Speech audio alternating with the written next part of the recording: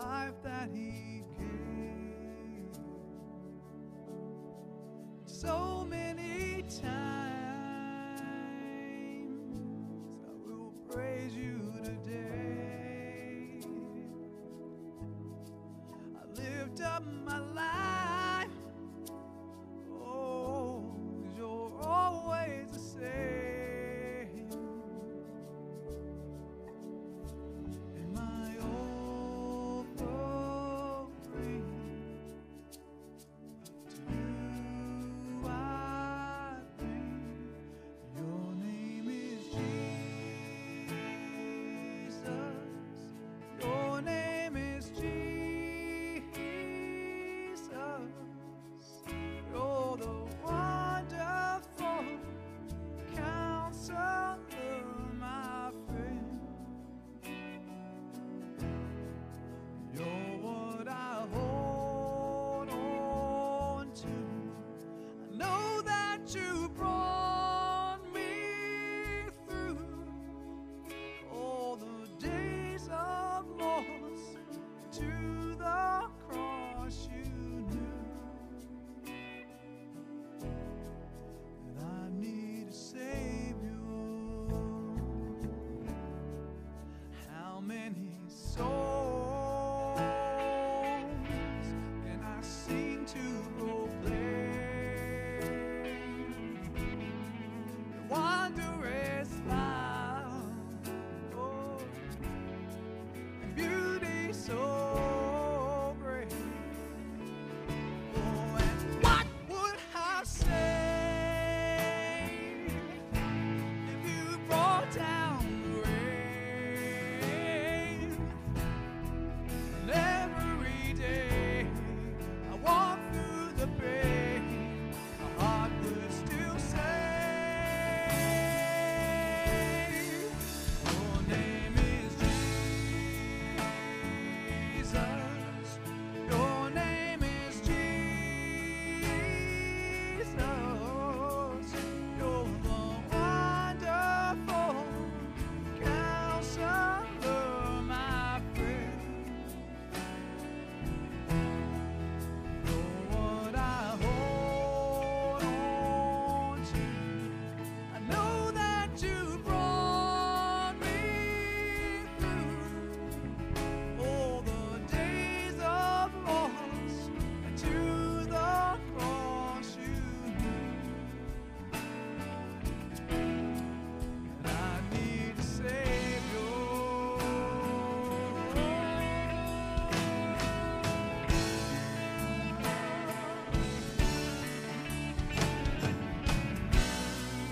I need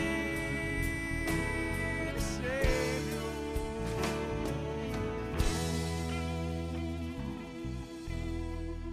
You're what I hold on to.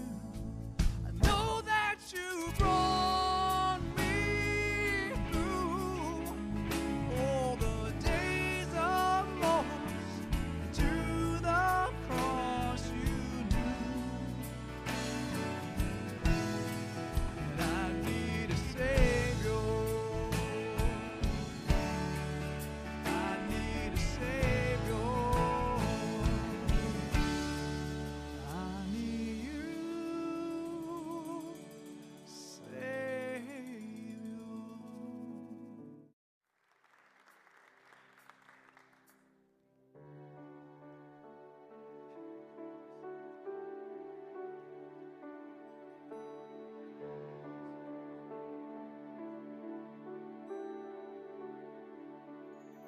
In the darkness we were waiting, without hope, without light, till from heaven You came running.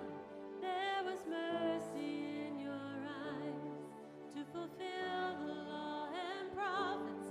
To a virgin came the word, from a throne of endless glory to a cradle in the dirt.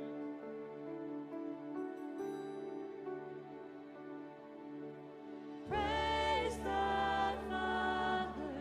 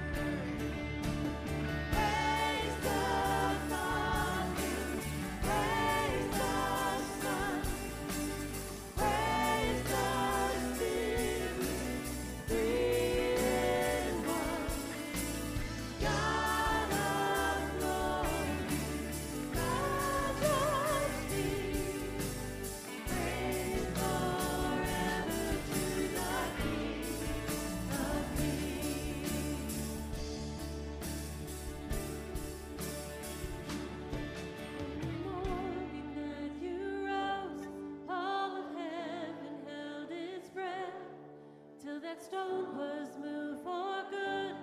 For the Lamb had conquered death, and the dead rose from their tombs, and the angels stood in awe.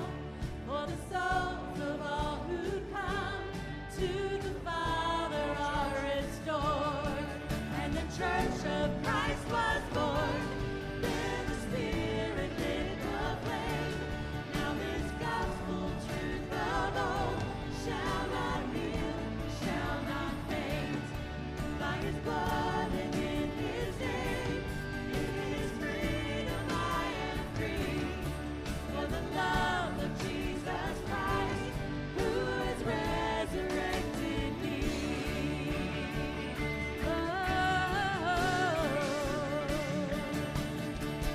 Praise the Father, praise the Son, praise the Spirit, three in one.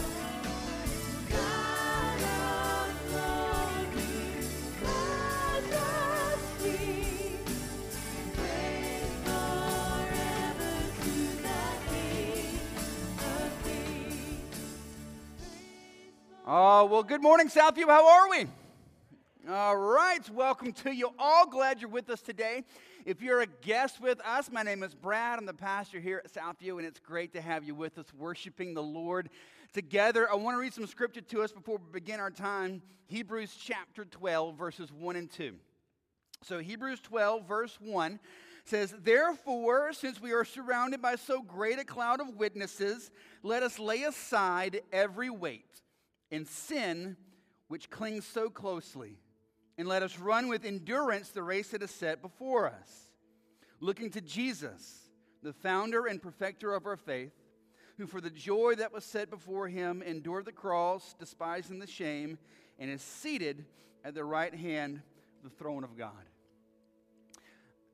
These verses lay out for us how we move forward in the Christian life. You know, one of the things that we really strive to do, one of the things that I want to do in my own life and then help others do as well is help put some real practical hands and feet on how do we do this thing? How do we actually live the Christian life? And Hebrews 12 gives us the foundation, step one. How do we let go of sins that cling so tightly to us? How do we lay aside all the weight and heavy burden? Those two things describe things that weights are things that aren't necessarily sinful, but they just weigh you down. And then, of course, sin, which clings so tightly. Those sins that just trip you up, especially. How do we do that? How do we let that stuff be aside and run our race with endurance? We look to Jesus, the founder and perfecter of our faith, the beginning and the end of the faith. The point is not you, the point is Jesus. The point is not me and my walk with Christ. The point is Jesus. I tell you this all the time. That's why it's called Christianity, not Bradianity. It is not about what I can do, and it's not about what you can do. It's about you constantly looking to Jesus. So I want to pray for us this morning that's exactly what we'll do. Today, we'll be encouraged to look more and more and more to Jesus. His work on our behalf, His sacrifice on the cross, His victorious resurrection, His life now in us, living out through us. This is how we're able to set those weights aside and push those sins aside and run with endurance because we're looking to Jesus, the beginning and end, the start and finish, the author and perfecter of our faith. So let's bow our heads this morning as we begin our time together.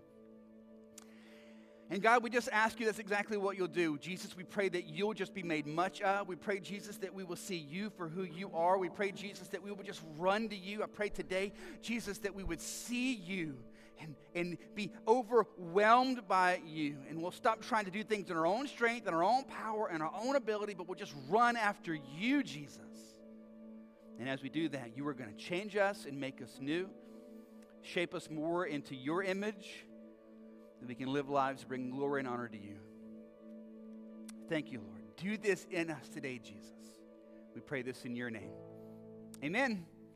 Hey, let's stand together. Let's worship Christ.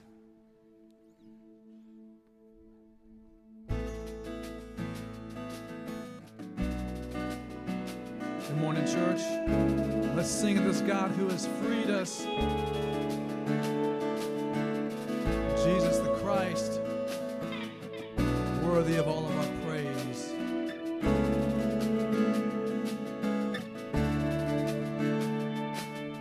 He became sin, who knew no sin, that we might become his righteousness.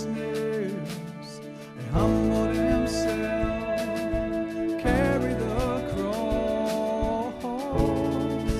Love so amazing, love so amazing.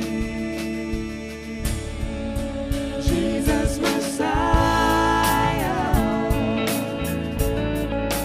name above all names, blessed Redeemer, Emmanuel, the rescue for sinners, the ransom from heaven. Jesus Messiah, Lord of all.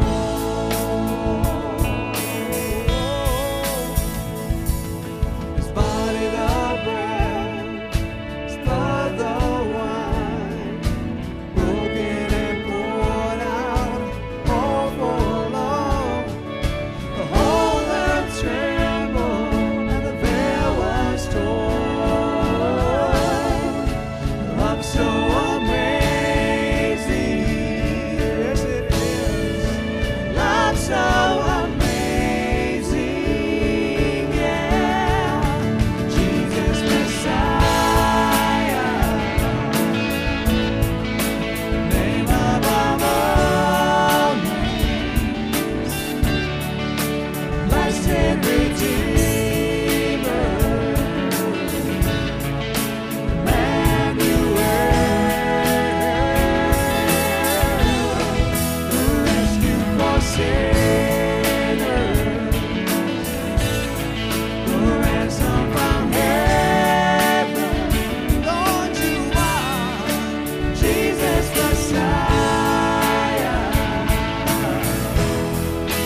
Lord of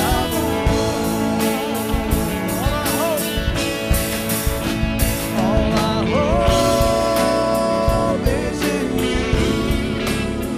All our hope is in you. All the glory to you, the light of the world. Jesus Messiah, name above all names, blessed Redeemer, Emmanuel, the rescue for sinners, the ransom from heaven. Lord, you are Jesus Messiah, Lord of all. Jesus Messiah, Lord of all. You're the Lord of all. You're the Lord of all.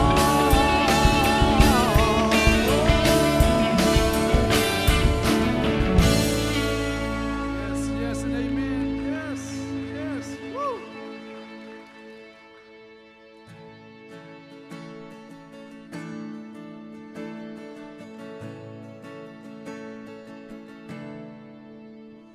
Oh, I've heard 1,000 stories of what they think you're like, but I've heard the 10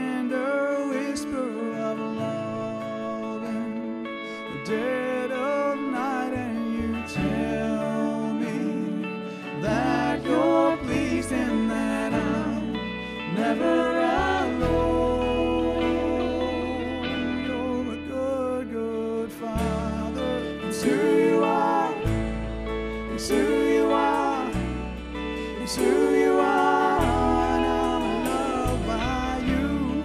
It's who I am. It's who I am. It's who I am. Oh, I've seen many searching for answers far and wide, but I know we're all searching for answers only you provide, because you know what we need before we say our word. You're a good, good Father. It's who you are. It's who you are. It's who you are. And I'm loved by you. It's who I am. It's who I am. It's who I am. You are perfect in all of your ways. You are perfect in all of your ways. You are perfect in all of your ways to us. You are perfect in all of your ways. You are perfect in all of your ways. You are perfect in all of your ways to us. Just our voices. This love so undeniable, I can hardly speak. Be so unexplainable, I can hardly think as you call me. Deeper still as you call me. Deeper still as you call me. Deeper still into love, love. You're a good, good Father. It's who you are. It's who you are. It's who you are. And I'm loved by you. It's who I am. It's who I am. It's who I am. You're a good, good Father. It's who you are. It's who you are. It's who you are.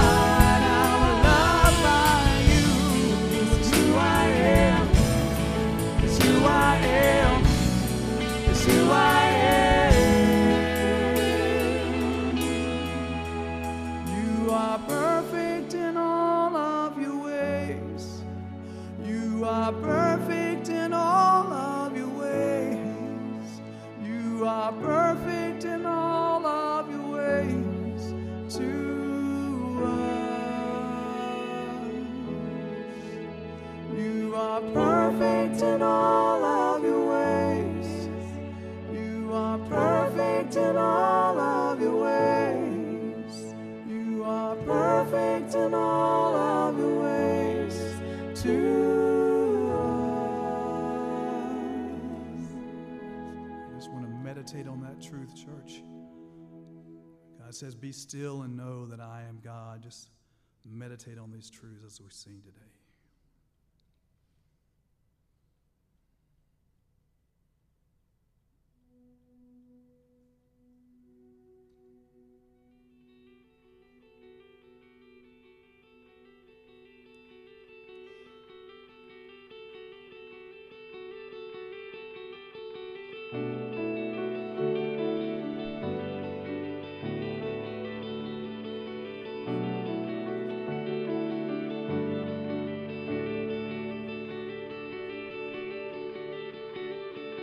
Who else commands all the hosts of heaven?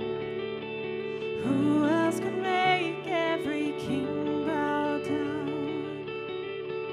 Who else can whisper and darkness trembles? Only a holy God. What other beauty demands such praise?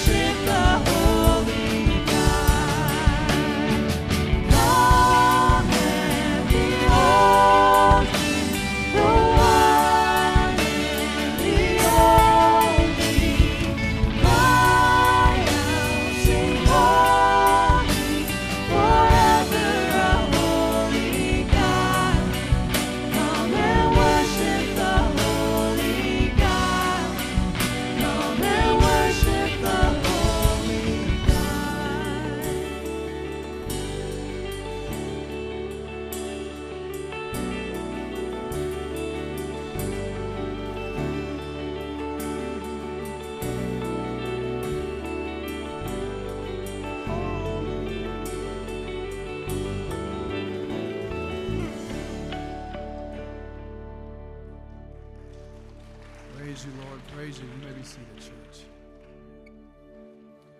Amen.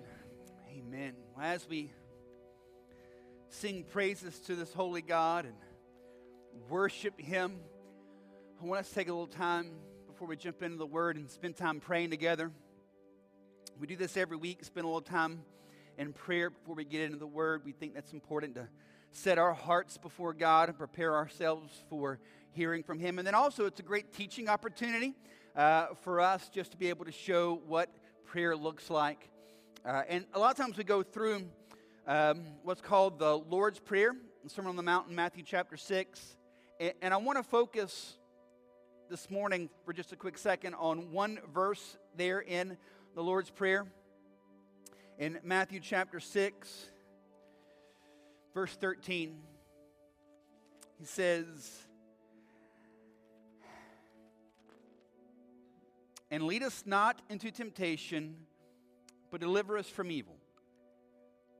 as Jesus is teaching us how to pray, he makes a point of making sure we understand the importance of what's commonly known in Christian circles as spiritual warfare, right? The fact that we have an enemy and that he is seeking to harm us. When it says, deliver us from evil, some of your translations may rightly translate that as the evil one, Satan himself.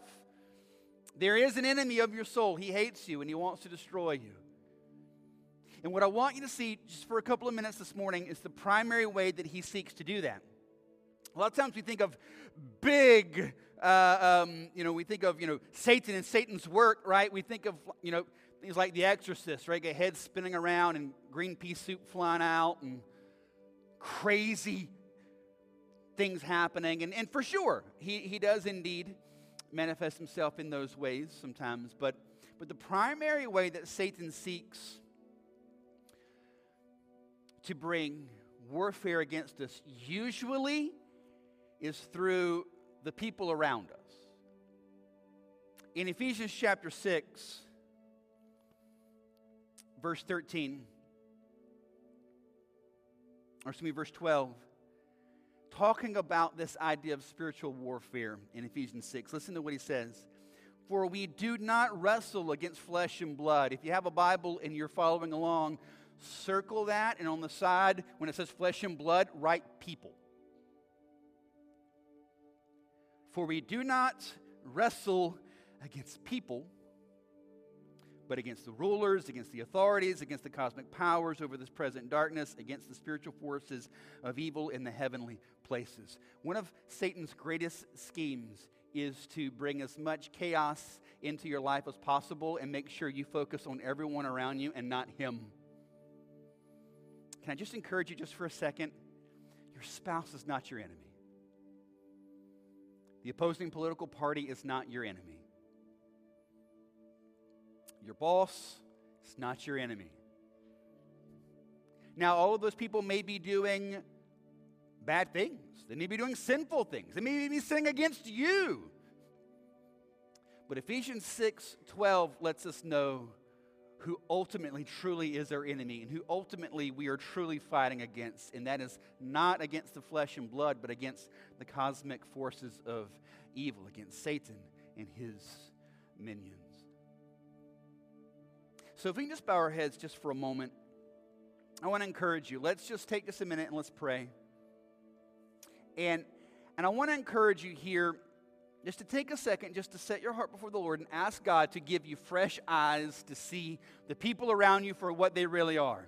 People created in the image of God. They may be sinful, they may be sinners, they may do bad things, but they are nonetheless people created in the image of God, people for whom Jesus Christ died so they can be set free from their sin. They're not the enemy. They may be held captive by the enemy, but they themselves are not the enemy.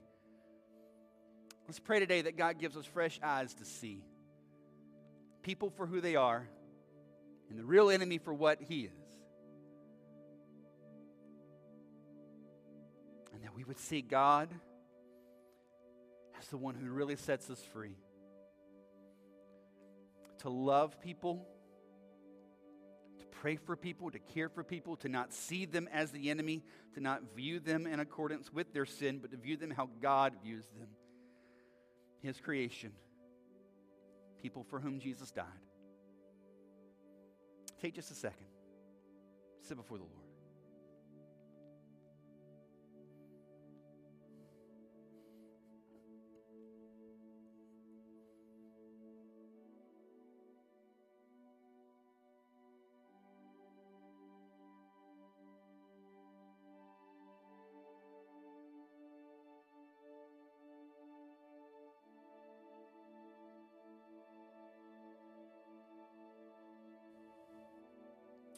Lord God, I just ask that you would give us fresh eyes to see you for who you really are, us for who we really are, the people around us for what they really are, and our true enemy for what he truly is.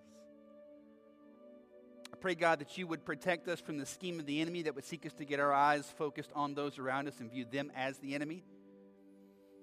I pray, God, that you would give us eyes to see people and hearts to love people the way that you see them and the way that you love them. so that now we'll be able to pray for them and not pray against them. We will pray for their deliverance, not for their defeat. We will pray that you would be made much of and glorified in their lives. Because we love you and we want to see you do a great thing in them. Change and empower our prayers for those around us. We would no longer see them as the enemy, but see them as perhaps captives of the enemy, but not our enemy. And we will pray to see them delivered and set free by you, Jesus, for your glory. Give us fresh eyes to see. We pray this in your name, Jesus. Amen. All right. Hey, if you have a Bible, let's find Matthew chapter 1 together, all right? Matthew chapter 1.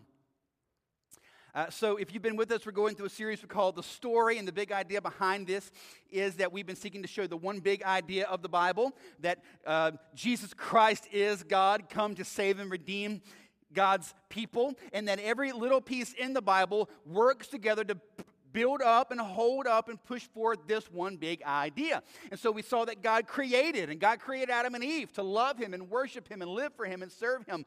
But they did not do that, did they? They rebelled. And in falling in that rebellion, they now set all of humanity, including every one of us, in that rebellion against God also. And in the entire rest of the Bible, so this rebellion of Adam and Eve happens literally on page 3. And then the entire rest of your Bible is about God seeking to save and redeem and rescue his people from that rebellion. And so God tells Adam and Eve, look, there's going to come a seed from you, Eve. There's going to come a son, and this son is going to crush the head of Satan. And then God picks this elderly couple, Abraham and Sarah, who can't have kids, and he miraculously allows them to have a son named Isaac. Isaac has kids who have kids who have kids who have kids, and eventually this becomes known as the people of Israel. Through a series of events, they find themselves trapped in slavery in Egypt. God delivers them out of that slavery, gives them a land, and says, I want you to be my people. I'm going to give you rules to follow so that you can be my people. I'm going to give you sacrifices to make when you don't follow those rules so that you can still remain my people. I'm going to give you a king that will lead you to love and worship me. Did they do that? No. Right? They kept sinning and sinning and sinning and sinning and sinning, which ultimately led to God having to kick them out of the promised land, send them off into exile and captivity, which is where we saw last week. Some people were able to come back to Jerusalem. They rebuilt the temple. They kept sacrifices going, but it wasn't the same. And in all of this, they keep waiting for this long-awaited Messiah, this long-awaited Savior, this King that was supposed to come. And so actually the Old Testament goes on, and you see them in captivity, and some coming back from captivity, but still held under the bondage of foreign pagan rulers and kingdoms. It seems like God's promise is not coming to fruition. Has God forgotten his promise? Is God unable to keep his promise? Has God just reneged on the promise? Well, thankfully, the answer to that question is no. And as the Old Testament ends, the very last verses of the Old Testament, Malachi. In Malachi, what we see is God giving his promise again. And in the book of Malachi, chapter 4, verses 5 and 6, what we see is God saying, look, the very next thing is there's going to come a prophet, Elijah. And this prophet is going to turn the hearts of fathers back to their children and children back to their fathers, going to prepare the way for the Lord. And that is the very last verse in the Old Testament. With that, the Old Testament ends. And then there's 400 years of silence. The intertestamental period between the Old Testament and the New Testament is about 400 years of virtual silence of God. And they're just waiting. They're waiting and waiting and waiting and waiting. And then the very next thing that happens in biblical history is Luke chapter 1. In Luke chapter 1, we meet a priest by the name of Zechariah.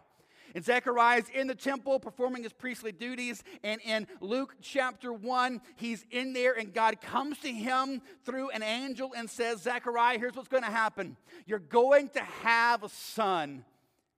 And this son of yours, you're going to name him John. We're going to know him as John the Baptist later. Look what happens in Luke chapter 1, verses 16 and 17. This son of yours is going to what? Come in the spirit and power of Elijah, turning the hearts of fathers back to their children, children to their fathers, the rebellious back to the righteousness of God, preparing the way of the Lord. God is doing this. God promised this prophet's going to come. Luke 1 says John is that prophet. And then what does John do? As John grows up in John chapter 1, who's he going to point to as this great Savior that's come? Jesus. In John chapter 1, with everyone around him, John the Baptist looks at Jesus and says, "Behold, this is the Lamb of God who's come to take away the sin of the world. Here he is. The Savior is here." The entire Old Testament, the entire Bible comes to this point. A lot of times we think of the Old Testament and the New Testament as these separate things. Right? The Old Testament stories and the New Testament stories, we don't see how they come together. It all comes together perfectly. The Old Testament, think of the Old Testament as promises made, and the New Testament as promises kept. The Old Testament is a Savior is coming, a Savior is coming, a Savior is coming, a Savior is coming. The New Testament is Jesus is that Savior. Jesus is the one you've been waiting for, hoping for, looking for. Jesus is the Messiah. In fact, Jesus himself says that this is true. Jesus himself says all of the Bible, all of Old Testament history has been pointing to him. In Luke chapter 24, Jesus was crucified, he was buried, he rose from the grave. And after he rose from the grave, he hangs out, he meets up with a couple of his disciples. They don't see who he is. They don't recognize who he is. He comes up to them and says, "Guys, what you talking about? What's happening?" And they say, "Where have you been? Don't you know what's happening?" "No, fill me in." And they say, "Well, we had this Jesus, and we thought he was going to be the Messiah. We had a lot of hope, but then he died. And now we can't even find his body." And a couple of ladies that we've been hanging out with went to the tomb, and they said an angel came to them and told them that Jesus rose from the grave. We have no idea what's going on. We're totally freaking out here. And Jesus looks at them and says, "Don't you get it?" And in Luke 24, it says that Jesus began with Moses and started unpacking for them everything in the Old Testament, explaining how everything was pointing to him. This whole series that we've been doing, I totally ripped it off from Jesus. Which, if you're going to steal from somebody, make it Jesus. Everything we've been doing, Jesus did for his disciples. He started at the beginning and said, "This is really about me, and this is really about me, and this is really about me, and this is really about me.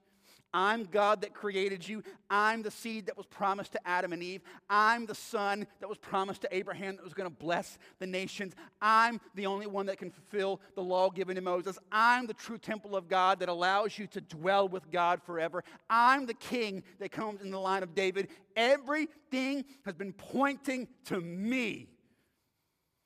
And this is where we find ourselves today. In Matthew chapter 1, we see Jesus coming into human history now. He's always been fully pre-existent God. He created everything. But now he steps into human history, coming into the world as our Savior.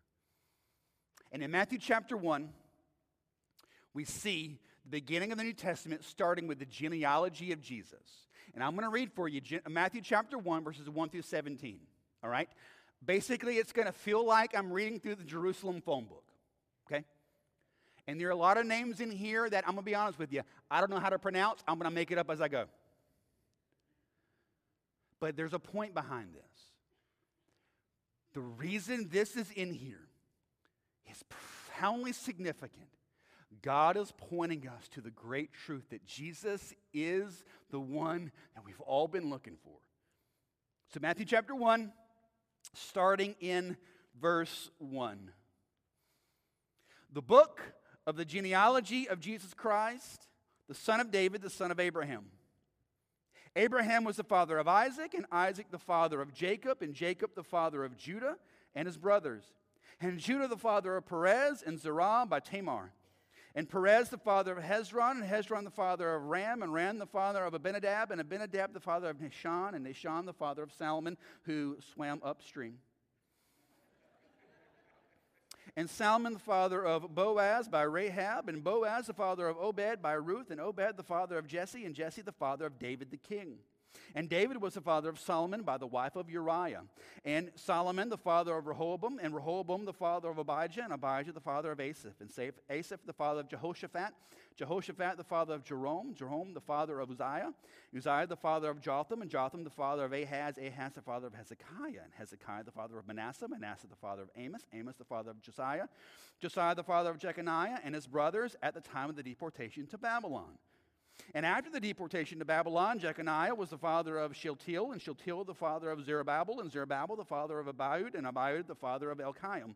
And Eliakim the father of Azar, and Azar the father of Zadok, and Zadok the father of Akim, and Akim the father of Eliad, Eliad the father of Eleazar, and Eleazar the father of Mathan, and Mathan the father of Jacob, and Jacob the father of Joseph, the husband of Mary, of whom Jesus was born, who is called Christ. So all the generations from Abraham to David were 14 generations, and from David to the deportation to Babylon, 14 generations, and from the deportation to Babylon to the Christ, 14 generations. I know you're looking for a life verse. You're going to find one in there, I'm sure of it. So, what does this have to do with us? I want to show you three big things that through this genealogy point us to Jesus and how everything in the Bible, everything in human history, and everything in your life has been leading you to this point so that you can see Jesus for who he is. All right, so three big things. Big idea number one, Jesus is the promised Savior. Jesus is the promised Savior. It starts in verse 1. If you got the Bible, you can go back and look at it. Verse 1 of Matthew 1, the book of the genealogy of Jesus Christ, the son of David, the son of Abraham. 3 times in this passage, Jesus is called the Christ, or the Messiah, or the Anointed One, however your Bible translates it. And all of that means the same thing. It means Jesus is the one sent from God. Jesus is the one we've been waiting for. It says there in verse 1, he's the son of David. He's the son of Abraham. If you remember, as we've been going through the Old Testament leading up to this point, we were being told through Abraham is going to come a son. Through David is going to come a king. And what is happening here in Matthew 1:1, the very first verse in the New Testament, he's intentionally linking it back to everything we've read in the Old. Every promise, every prophecy, everything that God has set before you is now being fulfilled. It's all pointing to Jesus. Here's why this was huge. During this time, there were actually a lot of people rising up as false saviors, false messiahs. I mean, just think about it. If for generations, you've been told that a Savior's going to come, a Savior's going to come, a Savior's going to come, a Savior's going to come. If you were a guy who wanted power and knew that people were, for generations, being told and ingrained, someone's going to come that you have to give full allegiance to.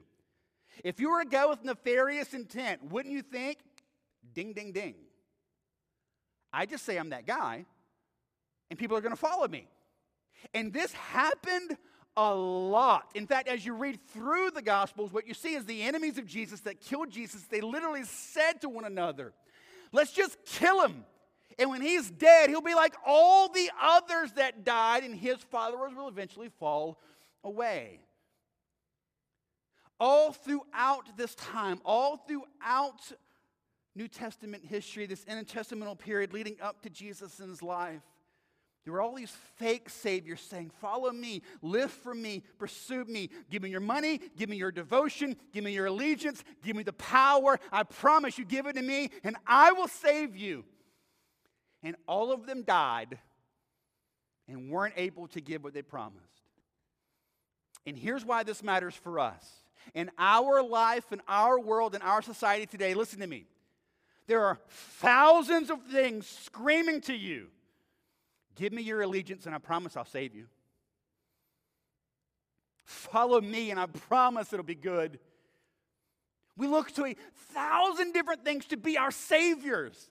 Money and power and sex and relationships and friendships and popularity and notoriety and social media. We look at these thousands of things, hoping that it's going to give us fulfillment and joy and peace and salvation. I want you to see the world in terms of salvation. Everything that's screaming at you, every ad on television is about the fact that you're in some kind of hell and this is the Savior to get you out of it. You can't lose weight? Buy this pill. You're struggling with this? Purchase that. Everything is screaming at you that I can save you, I can save you, I can save you. Really, all the marketing world does is tap into what God has placed inside of you. They try to counterfeit what God has innately put in you. The fact that you know you need a Savior. And what Matthew 1 is telling you is Jesus is the only one who can do that. What are all the things that you've been looking to save you? Maybe you didn't think about it in that way. Maybe you wouldn't articulate it in that way. But what are all the things in your life that you hoped would save you? This relationship, this job, this school, this friendship, this is going to work. Now it's going to be okay. Now it's going to be all right. And it always fails. Why? Because there is only one promised Savior. Everything else in your life is going to fail you. Everyone else cannot hold up to what you're expecting them to. Only Jesus. Jesus is the promised Savior. Not only that, look at verse 17. This is so cool. Verse 17. So all the generations from Abraham to David were 14 generations, and from David to the deportation to Babylon, 14 generations, and from the deportation to Babylon to the Christ, 14 generations. What is that? That feels like a random historical fact that doesn't mean anything to you. That feels like, okay. But it is so cool. I saved the geeky stuff for when it matters, and this is cool. So why is it that it's 14 generations, 3 14s, right? 14 generation, a 14 generation, a 14 generation bringing you to Jesus. In your Bibles, the number 7 is a number of completion and perfection, right? So now what you have here are 3 sets of double sevens. Double seven, double seven, double seven, pointing to Jesus. God is intentionally setting up the genealogy of Jesus around these sets of double sevens because he's saying something. You ready? He's saying as you look throughout the history of Israel, God was perfectly moving in every single bit of it to bring them to this point. Not a single second of Israel history was out of the authority and sovereignty of God. Everything was pointing them to this. Everything was moving to this. All the good times, all the bad times, all the highs, all the lows, all the times where they were faithful and all the times where they were horrifically disobedient. God was working in all of that to bring them to this point. It was all perfect. It was all meaningful. It was all by design. And listen to me. The same is true for you. Everything in your life has been bringing you to this point. Everything in your life has been bringing you here. The good, the bad, the ups, the downs. The times where you were really serious about God and the times where you were praying that he would forget where you were. All of that has been working to this purpose for this point. God has been bringing you here for this. Everything has meant something. Everything has been purposeful. All of it has been by design to point you to him. If you're here today and you're not a Christian, everything in your life has been bringing you to this point today so that you can see Jesus and turn to Jesus. Everything. And if you are a Christian, everything in your life has worked together so that you can point to Jesus and glorify Jesus. Everything has worked together for this. It happened for Israel, and it happens for you. God perfectly worked through every single detail of their history, and he works through every single detail of your life as well to bring you to him. Have you turned to him? The second thing you see in this is that Jesus came to save sinners. Jesus came to save sinners. As you look through Matthew chapter 1, I want you to notice something really interesting. So in ancient genealogies, think of ancient genealogies sort of like a resume, all right? So if you're in your line of work, if you do human relations, if you're responsible for looking over resumes, you know there's a real art to this because you have to determine what's reality and what is fiction, right? What has been a little bloated, what has been massaged, what things did they leave out, what random things did they put in? And this is how genealogies work in ancient times. Genealogies were sort of like resumes. They were used to explain to you why this individual is important and why they should be placed in XYZ position. And as you look at genealogies, typically it's just this father begot this son, and then they begot this son, and then they begot this son, and they begot this son. It kind of just goes through that patriarchal line, right? This man, and then this man, and then this man, and then this man, and then this man. But as you read through Matthew chapter 1, Jesus' genealogy, I want you to notice some different things. There are some really bizarre things God intentionally added in here that do not help in pushing forward this idea that Jesus is the Messiah, but it's put in there for a different reason. If you have a Bible, look at verse 3. You have Judah. Judah, the father of Perez and Zerah by Tamar. So, the only person that matters is Perez, because Judah begot Perez, and Perez begot, right? And so he is the line. Why did God put in there his brother Zerah and their mom Tamar? Because he on purpose wants you in your mind to go back to that story. It's found in the book of Genesis, chapter 38. Judah has a son married to this lady Tamar. Apparently, Judah's son is wicked, and God kills him. But in Old Testament law, if a brother dies and his wife did not have any kids, then that wife then goes to the next brother, and then he has kids with that his brother's wife, and then those kids live on in the line of his deceased brother. Does that make sense? So Tamar goes to the next in line brother, Onan. I will make this as G-rated as possible. You can look at Genesis 38 to get the details. Onan wanted the pleasure without the responsibility. He laid with Tamar, but he did it in such a way where he would not have to worry about, little snot-nosed kids. God hated this and killed him for it. So then there's a third in line, and Judah's like, this is like a black widow. Like, 2 of my sons are dead. I don't think I want to give her number 3. So he tells Tamar, go back to your dad's house, live with your dad. When my next son gets old enough, then I'll let you have him as a husband. So Tamar goes off. Later on down the line, some people come to Tamar and go, hey, your father-in-law Judah, that son is old enough now, and he's not allowing him to marry you. Like, what's going on? So Tamar comes and realizes this is going on. So here's what Tamar does. She disguises herself as a prostitute. She goes and sits by a place that she knows Judah's going to come by.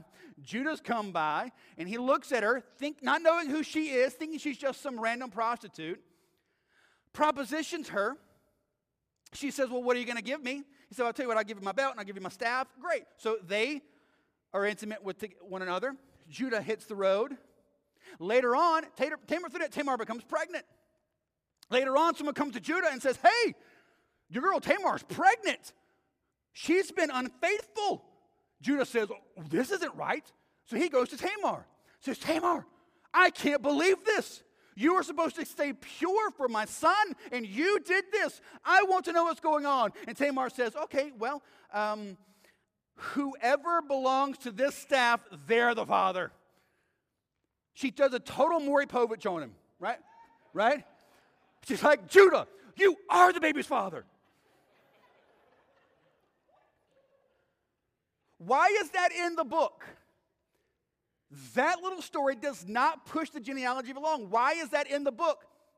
To show you, even really sinful people were in the genealogy of Jesus. Even really, you keep on going. Verse 5 mentions Rahab, who is a legitimate prostitute. Verse 5 also mentions Ruth, who is a homeless Gentile woman living off welfare. Verse 6 mentions David, the father of Solomon, by the wife of Uriah. Why does he say that? All that matters is David, Solomon's son Rehoboam. Why does he add that little tag in there about the wife of Uriah? Because he wants you to remember that story. David having an affair with Bathsheba and then murdering her husband to cover it up. In all of this, what's happening here? God is showing Jesus came to save even really, really, really bad sinners. Jesus came to save people who were in desperate need. Jesus came to save people who were absolutely bent on their own way, in their own life, in their own plans, in their own sin, in their own destruction. They didn't care what happened to anyone else around them. Jesus intentionally adds these in his genealogy, in the Word, so that you can read through this and see he came to save sinners like me. That's the point. It's the point for all of this. Jesus is the promised Messiah who came to save even people like me. It all points to him. And then the third thing that we see in this, as you read through the Gospels, what you find is this. Jesus' salvation looks different than they thought it would. So these Jewish believers, these Jewish men and women waiting for the promised Messiah, they believed that Messiah was going to come as this warrior king who was going to destroy Rome and set them free. So they were looking for that, right? They weren't looking for a murdered homeless carpenter. Right? They were looking for a victorious, mighty warrior king. Now, what happened was they usually went to the Old Testament and they got some things confused with the first coming and the second coming. And Jesus is going to come as a warrior king and destroy his enemies and set up his earthly kingdom. That is going to happen. It just wasn't going to happen then. And so listen to this, because they were looking for salvation to be different, they missed Jesus. Because they had a set idea in their mind of what salvation would look like, they totally missed him. And the same is true for us. We have ideas in our mind of what salvation should look like, what salvation really is, who God really is, and who I am and what I need. We have our own ideas and our own speculations of what this should look like. And as a result, we miss Jesus altogether. I'll give you a few common ones. Misunderstandings of salvation. Number one, the gospel is not, you're okay. The gospel is not, you're okay. In other words, the gospel is not, you're basically good, but no one's perfect, so you need a little Jesus sprinkled on top. You're not good. I'm not either. The Bible would say in Ephesians 2, we're dead. We're totally deviant. We're running headlong away from God. You don't need God to make you better. You need God to make you new. You don't need God to clean up your life. You need God to give you a brand new one. You are not okay. You are not okay. And you cannot have Jesus as your Savior until you admit and acknowledge that. The gospel is not God is love. Now, the Bible talks much about the love of God. John 3:16, for God so loved the world. Romans would tell us that because of his great love with which he loved us, Jesus came and he died for us. But our world has this really warped definition of what love is. Love is not, biblical love is not just looking at you and allowing you to do whatever you want. The gospel is not that. The gospel is you are rebelling against God And because he loves you, he has to look at you and call you for what you are, a rebel and a sinner. But he came to set you free from that. He came to save you from that. Right? The gospel is not Jesus wants to be your friend. That is not the gospel. Now, the Bible does call Jesus a friend of sinners, and he is indeed that. But the only way he becomes your friend is if you first recognize that he is your sacrifice and he is your Lord. He did not come to be your buddy. He came to be your sacrifice because you have sinned against God. And he came to be your Lord because he is God of the universe and you are to submit your entire being to him. And the gospel is not be good. Christianity is not, here are some rules, obey these rules so that you can be a better person. That is not Christianity. Christianity is you can't be good. My best deeds are filthy rags in the eyes of God. I can't do it. I need a Savior. So as you keep going through the Gospels, what you see is Jesus grows, becomes man. And he teaches, and he heals, and he does miracles. And all of these things are pointing to the fact that he is the Messiah. He is the Savior. He is the Son of God. He is the promised one. And then he dies on the cross. And he dies on the cross because you and I deserve that. He lived a sinless and perfect life that we never could live. And then he died in our place because we deserve to die. And he victoriously rose again to show that he is God in flesh. And he is your Savior. And he's the only one who can make you new. And as we see the story of Jesus, and we see how the story of Jesus fits in with the story of the whole Bible, the point of this is not just for you to know facts about Jesus and know the story of Jesus. The story of Jesus demands a response. The story of Jesus demands that you decide today, am I going to give my life to him and I'm going to let him make me new and I'm going to live for him and his glory, or am I going to turn from him and live for myself? The story of Jesus demands this. You cannot hear who Christ is. You cannot hear the story of Jesus Christ and remain ambivalent to it. Ambivalence is rebellion. Will you turn today? Will you turn today and say Jesus Christ as your Savior and your Lord? I'm going to ask you to bow your heads for me as our band comes up. And I want you to think about this. Again, everything weaves together perfectly. So back in the beginning, in the Garden of Eden, God set Adam and Eve before him, said, I want you to live your life serving me. I want you to live your life pursuing me. I want you to live your life trusting me for everything. And they had a choice. Right? You had these true opportunities, right? You had the tree of the knowledge of good and evil. You can either trust God and live for his glory and let him be the one who provides everything for you, or you can pursue it yourself. And we know what they did. They pursued it themselves. They ate of the tree of the knowledge of good and evil so that they could be wise in their own eyes and they can make their own path and they can do their own way. And I want you to understand the same opportunity, the same crossroads is set before you here today. Jesus says, you can either turn to me,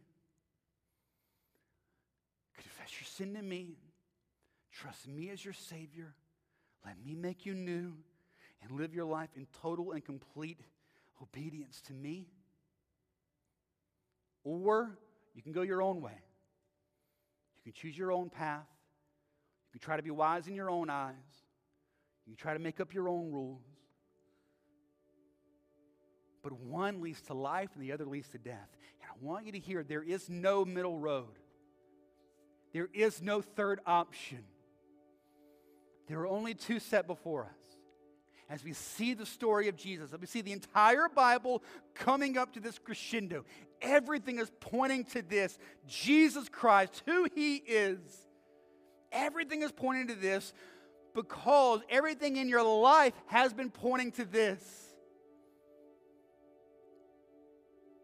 Do you see Jesus for who he is? And today, do you turn to him? You have this opportunity today. Jesus is the promised Messiah. Jesus is the promised Savior. And he came to save sinners like you. But you cannot do it in your own way, in your own plans, in your own agenda, and what you think salvation should look like. You don't get a vote. Either you totally and completely fall on your face and surrender everything to Jesus as your Savior and your Lord, or you go your own way and take all the consequences on your own head. Those are the only two options. If today you see Jesus for who he is, God coming to earth, dying for your sin, being buried, rising again, and you desire to trust him to take away your sins as your sacrifice and to be your Lord, today just simply call out to him and tell him that. See, Jesus, I see you for who you are. You died for me. You rose again. Take away my sin.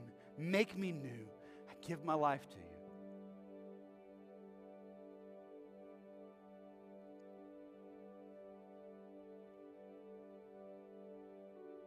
I pray, God, today, that as we worship you, as we call out to you, as we sing, as we pray, I ask you, Lord God, that you would stir deeply in our hearts. I pray, God, that we would turn to you. I pray, God, for those in the room today that need to trust you as Savior and as Lord. It's exactly what they do. I pray, God, that they would see everything in their life has been pointing them to this moment. Everything in their life has been pointing them to you. I pray you will open up the eyes of their heart to see that and turn to you for your glory. Thank you, Jesus. Do this in us today. We pray this in your name. Amen. Stand with us, guys. As we sing, if you'd like to come forward and pray, you can. If you'd like to grab someone to pray with you or talk with you, you can do that. I'll be up front. My wife will be up front. If you'd like someone to talk with, we'd be more than happy to do that with you. But let's take some time this morning worshiping Jesus as the one everything in history, in the Bible, in your life has been pointing us to. Let's see him as the greatest and most glorious treasure in the universe. Everything has been pointing you to him. So turn to him and let him make you new. Let's sing.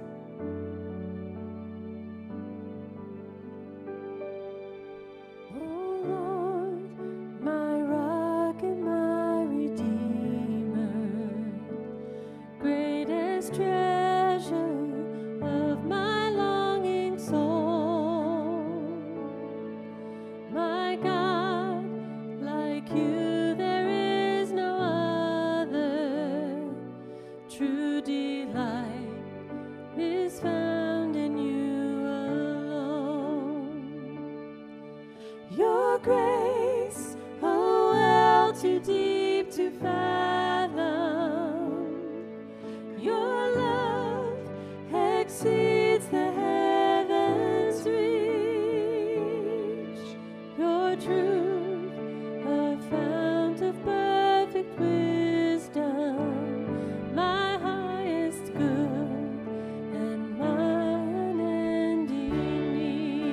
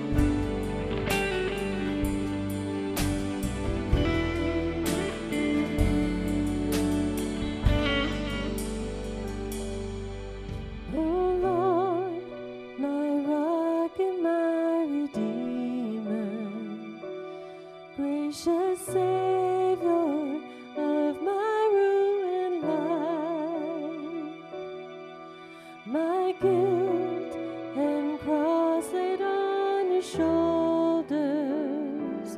In my place, you suffered, bled, and died. You rose, the grave and death are conquered. You broke my bonds of sin and shame. You rose, the grave and death are conquered. You broke my bonds of sin and shame. Oh Lord, my rock and my redeemer, may all my days bring glory to your name. May all my days bring glory to your name.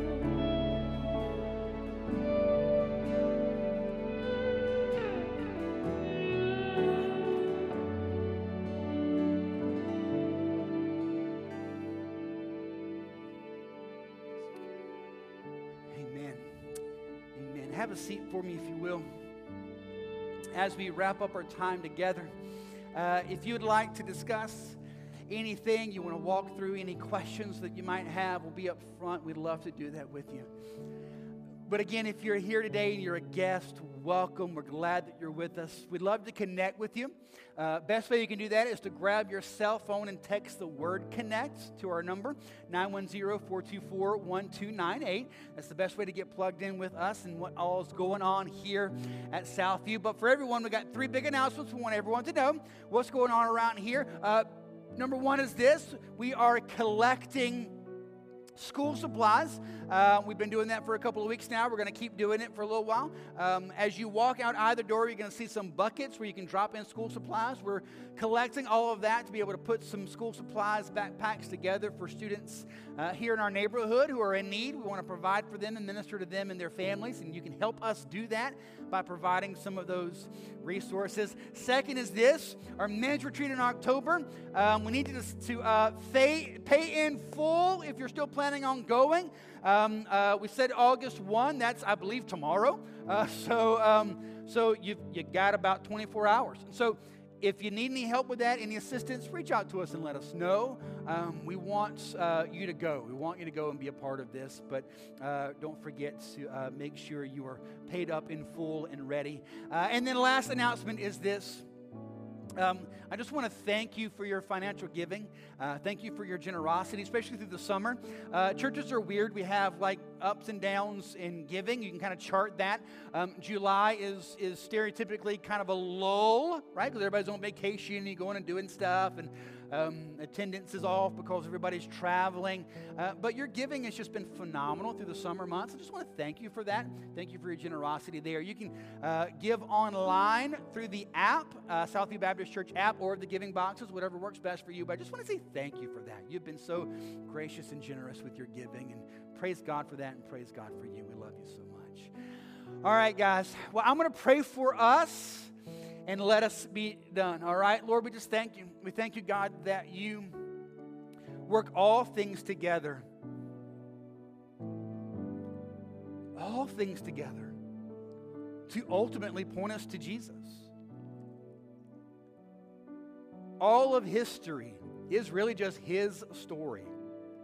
It's all about Jesus. It's all pointing to Jesus. It all goes back to Jesus. Everything in our lives has been pointing us and leading us to Jesus. I pray, God, that we would see you as the center of everything. All things come from you, flow back through you, are all forward to you for your glory. I pray, God, that we would center our lives on you as the greatest treasure of the universe. Everything points to you and is for your glory, including us and our lives. Thank you, Lord. We love you, Jesus. We pray this in your name. Amen. God bless you guys. I love you so much. Have a great week.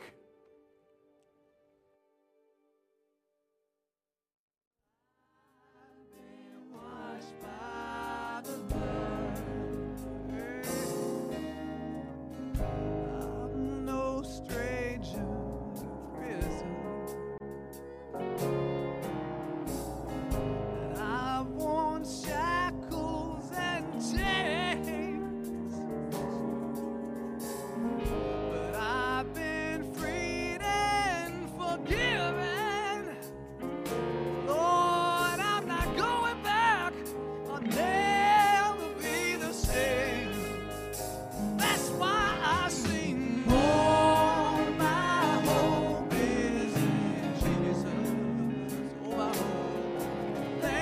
God.